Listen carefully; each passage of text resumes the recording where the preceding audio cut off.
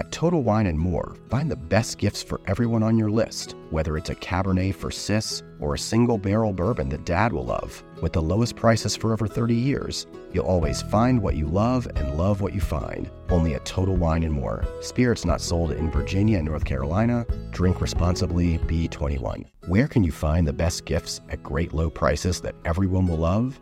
At Total Wine & More, of course. With so many great bottles to choose from. Find something for everyone on your list, whether it's a Cabernet for your sis, sparkling wine for a coworker, or a single barrel bourbon for Dad. And if you need any help, just ask one of their friendly guides for advice. With the lowest prices for over 30 years, you'll always find what you love and love what you find. Only at Total Wine & More. Spirits not sold in Virginia and North Carolina. Drink responsibly. Be 21.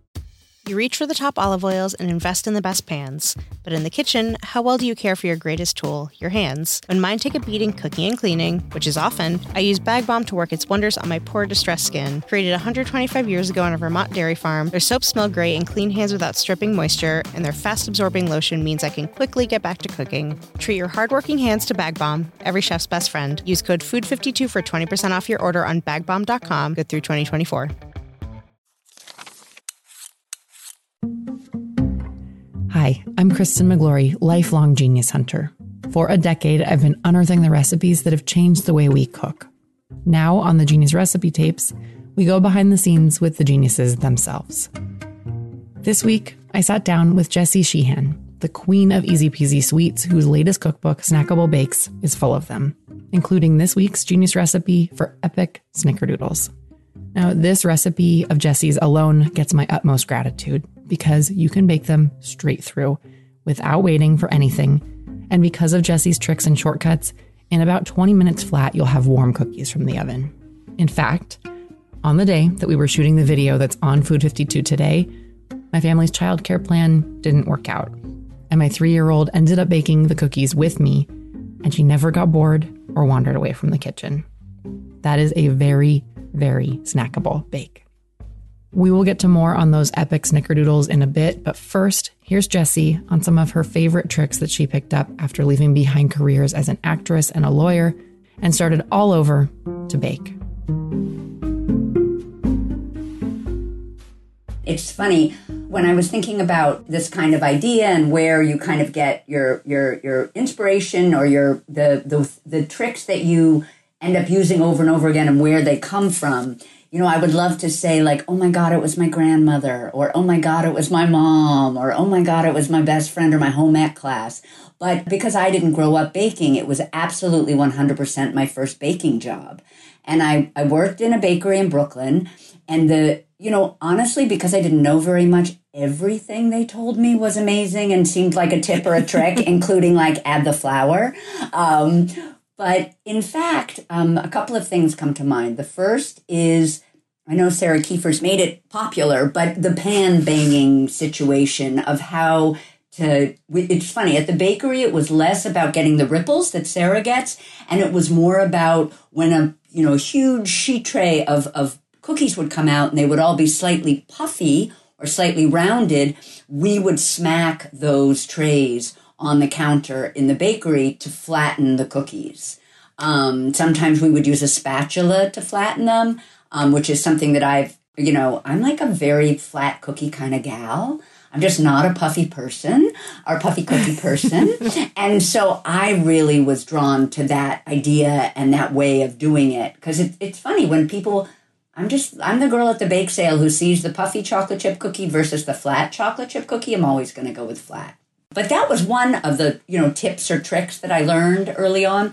Another one, which is kind of fun, which I think everybody does, although you never know, is I was taught when you were mixing with a bowl on the counter, as opposed to like using your stand mixer to mix in ingredients, you should be twisting the bowl to the left while you move your spatula to the right. So you're I'm always moving my bowl this way and then scooping like this. I'm obviously showing you, which is a little silly because we're doing radio here, but I'm like the old lady is like, what? They can't see me. But it's this movement that allows you to make sure that you're properly like scraping every single side of the bowl as well as the bottom. So the action with your hand is to bring the spatula down the center of the bowl and up the side of the bowl. Then you turn the bowl and you do it again. And it's funny, as I describe it, it sounds so complicated, but I'm like the most uncoordinated person. So the fact I can do it makes me know that everybody can. But it's just a really good way to make sure things are properly mixed without over mixing, which I think is people can get a little crazy with mixing too rapidly and overworking their flour, etc.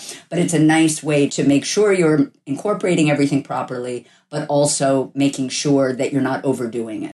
You reach for the top olive oils and invest in the best pans. But in the kitchen, how well do you care for your greatest tool, your hands? When mine take a beating cooking and cleaning, which is often, I use Bag Balm to work its wonders on my poor, distressed skin. Created 125 years ago on a Vermont dairy farm, their soaps smell great and clean hands without stripping moisture, and their fast-absorbing lotion means I can quickly get back to cooking. Treat your hardworking hands to Bag Balm, every chef's best friend. Use code FOOD52 for 20% off your order on bagbalm.com, good through 2024. It also seems like maybe an efficiency of motion. I've had chefs correct me on my lemon zesting technique. Like I have this way that I love that I learned from Food 52's co-founder, Meryl Stubbs, where we just zest on top of the lemon. So all the zest gathers up on top of the microplane and then you can kind of swipe it off, right? I love that you're not like chasing lemon zest all over the counter. But even though I was so proud of myself that I think this technique is so great, I've had chefs correct me and say, no, you need to rotate the lemon too. And I've tried it and I'm like, why? Yeah. But I can see how if you have to zest like 40 lemons, taking the weight off of your dominant hand and letting your other hand do some of the work can be important. Do you feel like that's kind of what's going on too, moving the bowl as well as your arm? 100%. Like I said, and I'm not going to lie, I don't throw like muscle memory around very frequently because like I don't even know if I know what it means, but that's how it feels when I have that bowl. Like it just like instinctually, my hand is turning one way and my left hand is turning one way and my right hand is turning the other. And that bowl is moving in a circle the whole time with this move with the spatula again, where you're scraping the side of the bowl, but then also coming down through the middle of the bowl. So you're kind of getting everything. And I remember this also from, in the bakery, we would have those huge Hobart mixers, which is just like a massive stand mixer on the floor of the bakery. And I even remember then we weren't moving the bowl of the Hobart, but it was that same idea of how to scrape the bottom of the bowl, which is coming down the center of it and then going off to the side, just to make sure you incorporate everything. And those muscle memory things, once you get them, you'll never forget them. Like you'll never feel kind of clumsy and unsure about how to do something once you do it a few times and you get that rhythm. I totally agree. And it's that funny thing where like once you describe it, you forget how to do it, but your body, like I know that I'm sure everyone listening is like, what's she talking about? But I know what it feels like the minute I start to do it. And I know the way the bowl feels and the spatula in my hand. And it was really what, I learned that right after I finished my granola packing days. I was on to the mixing bowl ballet. But I learned it and, it's still totally a part of how I do things, how I assemble a recipe. Just as much with the big Hobart mixing bowls as at home with your one bowl baking. Yeah, 100%. And then I had one more thing that they taught me that I still do to this day that I think makes everything genius, as it were, which is a very intense relationship or familiar relationship with my sugar in the raw or my turbinado sugar. I sprinkle it on almost everything. I mean, obviously, if I'm making a cake and I'm going to be frosting it, probably not, but it's like, I feel like a bakery trick for making your muffins kind of look more fantastic, for making your loaf cakes look a little bit fancy. If you're making a biscuit and it's maybe going to be a sweet biscuit, I would do my egg wash and then I would sprinkle my sugar. I have a couple of fudge recipes in my book. And not to gild the lily, but on top of the fudge, I like to sprinkle definitely a little bit of flaky sea salt, but I also like the contrast of the turbinado sugar or the sugar in the raw as well. And whenever I do it, it's for the same reasons. It's for that sparkle and it's for that crunch. And then it's for that sort of added yummy little, burst of flavor, burst of sweetness. But I do feel like people don't realize that something as simple as that can really elevate. Like, you know, people would come into Baked, the bakery where I used to work, and they would think our muffins were so beautiful. And they were beautiful because they had these beautiful big, you know, tops, which people love. People dig a muffin top. But but they also had all this sparkly beauty to them, which I think made them look fancier and more special than just like a straight up muffin that had a beautiful top but didn't have that kind of shiny, sparkly situation going on. Yeah, and that crunch, it like can't be understated how much of an impact that has on how we perceive something that we're eating. Like if there's the nice like browned crunch from just the baking, that's great, but then the sugar just enhances that. I couldn't agree with you more. It's so interesting that you didn't have a lot of like foundational baking memories before your first baking job, because I'm just trying to picture you had a career as an actress and as a lawyer. If you weren't really already a baker, like what was it that pulled you to walk in to Baked and ask for a job there? It sounds weird, but I swear to God, Kristen, it was my voracious sweet tooth.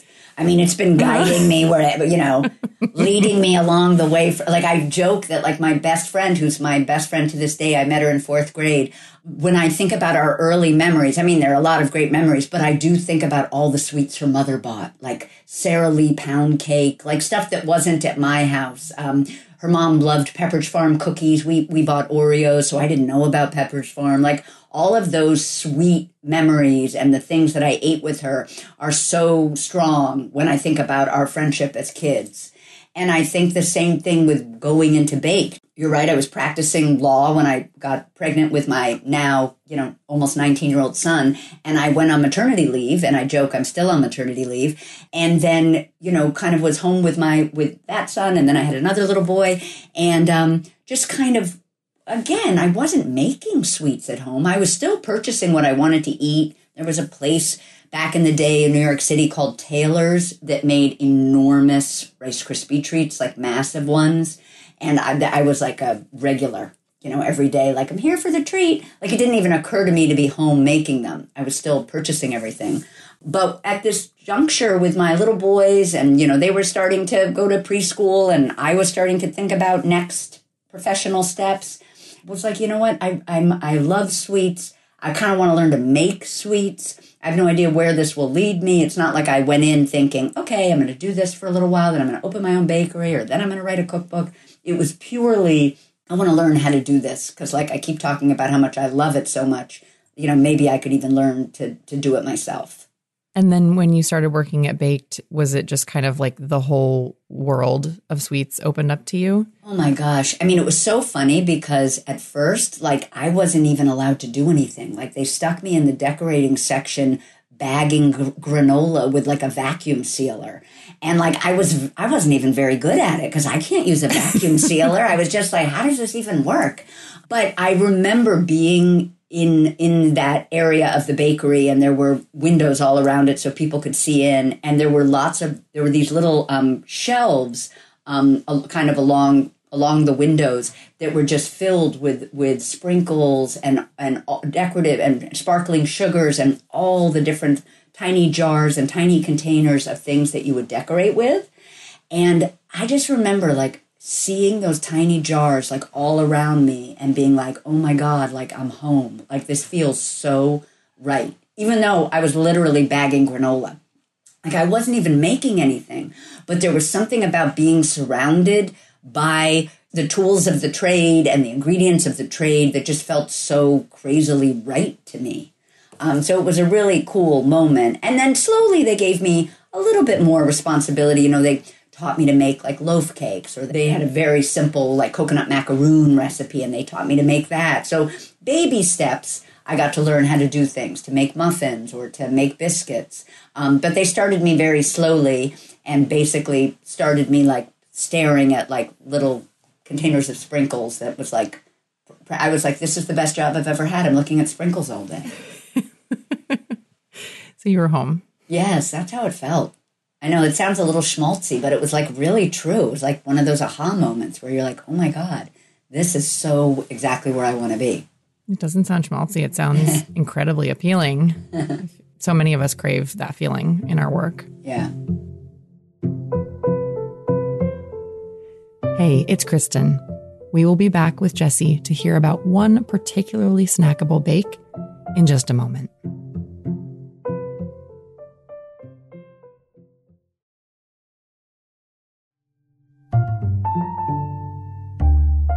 Welcome back. Before the break, Jessie and I were talking about some of her favorite tricks and baking philosophy, and now we'll get into one especially genius snackable bake. So let's talk about your new book, Snackable Bakes. For you, what defines a snackable bake? To me, a snackable bake, first of all, it doesn't have to be baked. You know, the word is a little bit like more like kind of the British, like just a sweet or a treat. Although I'm not even sure if that's British. I might have made that up.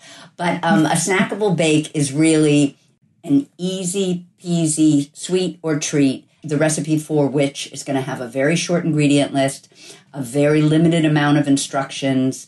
Preferably, everything is going to be found on one page, so you're not even turning pages to figure out what you do next. The ingredients are all going to be pantry friendly. The assembly is not going to take you 20 minutes. You know, maybe it will take, maybe one or two take 20 minutes, but in general, the assembly for these recipes is much, much shorter. Bake time can be long just because sometimes things take a long time to bake, but during that period of time, lucky you, there are hardly any dishes to clean because you have only used a bowl, a whisk, maybe a spatula. If you're using a scale, you've got even less to clean up because there's no measuring cups, et cetera, et cetera. So to me, that's what a snackable bake is. It's basically something that's going to be super easy to throw together. It's not going to take very long to do it. You're not going to use very many pieces of equipment from your kitchen to do it. And you've probably got the ingredients in your kitchen already. Well, these snickerdoodles in your book seem like the perfect example of a snackable bake to me.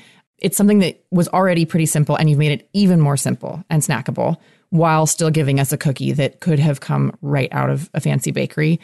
The first thing that drew me in, other than the fact that I love a snickerdoodle, it was the note you had about the not quite melted butter that first grabbed me.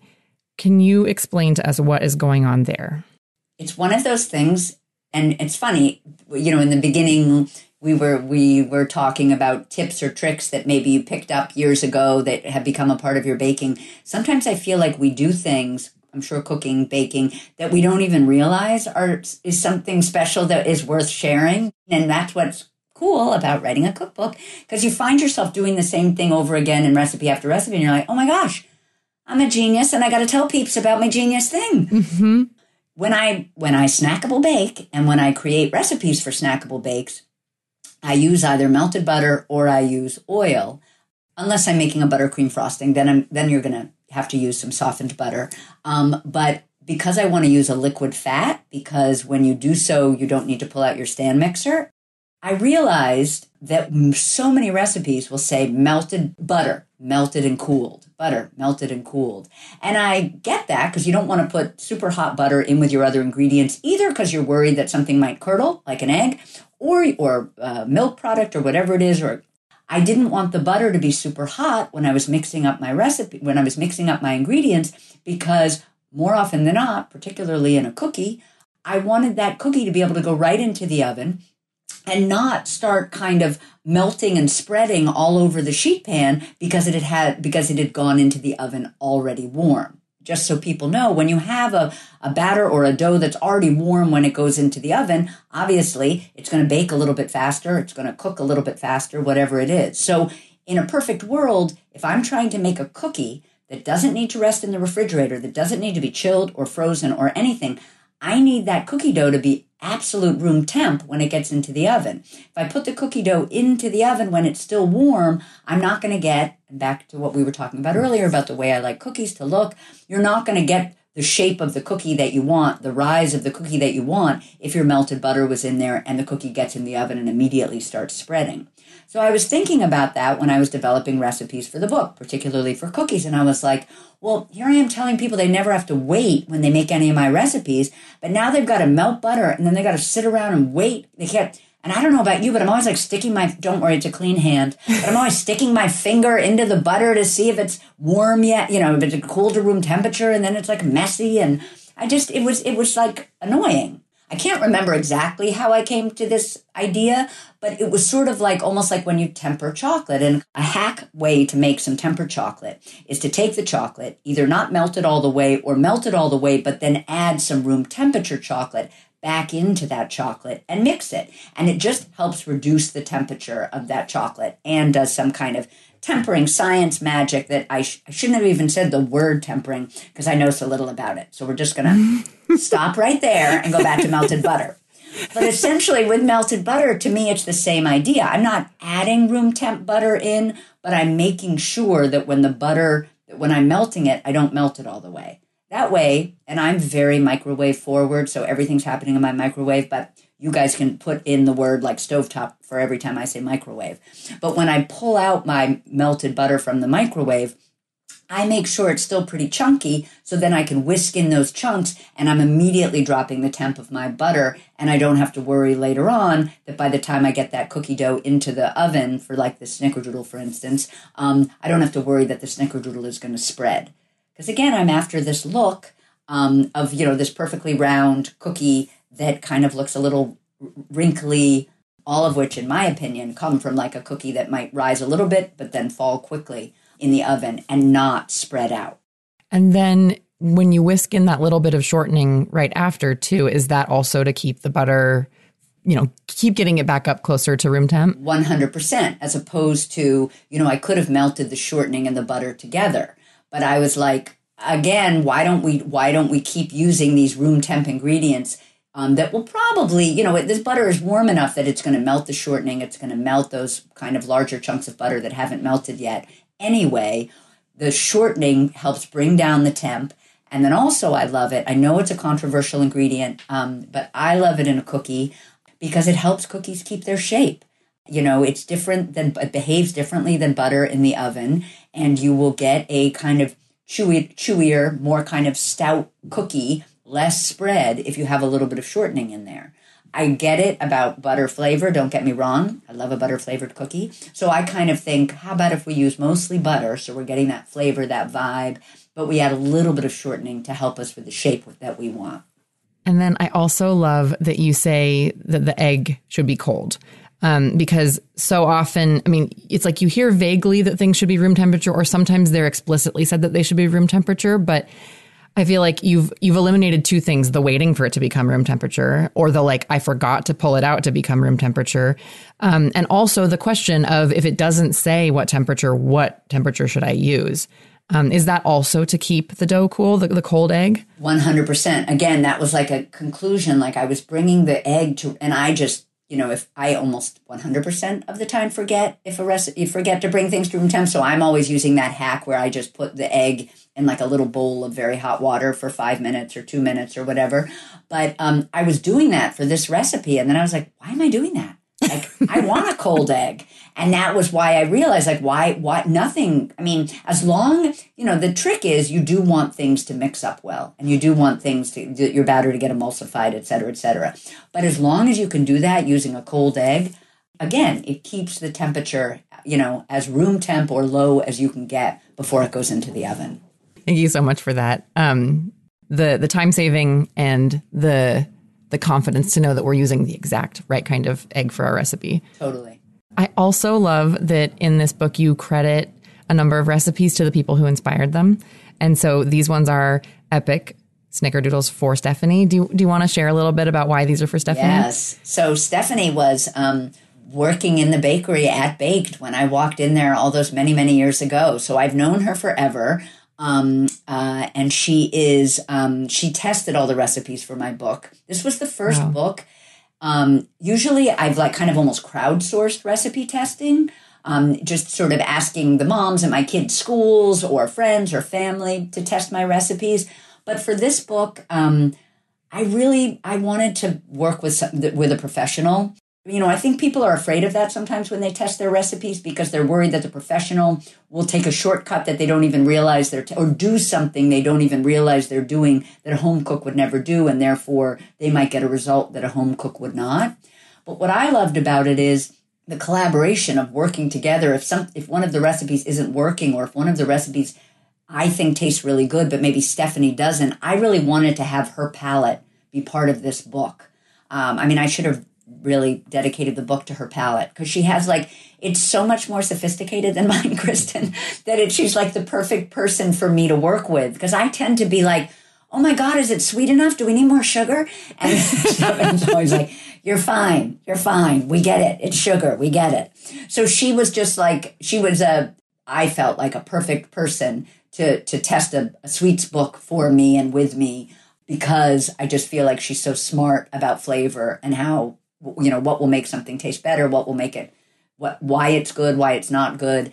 And I felt like, oh my God, if Stephanie likes it, then it must be okay. For instance, I have a butterscotch pudding in the book that calls for butterscotch chips, which again are like a controversial ingredient. Not everybody thinks that's even a real thing. Like, what do you mean? That's not chocolate, or that's not a chip. But it is a great way to make a delicious, fast butterscotch pudding. And I was so worried when I sent the recipe to Stephanie, because she's definitely not the kind of person who likes a butterscotch chip. But even she said, oh my gosh, this is a delicious pudding. So I was like, yay! I brought her over to butterscotch chips. But anyway, when I sent her this recipe for snickerdoodles to test, she not only loved it, which is so, I'm sure you know this feeling when you're working on a cookbook and your tester likes something, mm-hmm. You're like, oh my God, I'm in heaven. You're so happy. But anyway, she loved it. And she said, and snickerdoodles are my favorite. So I was like, oh, I'm naming the cookie after you.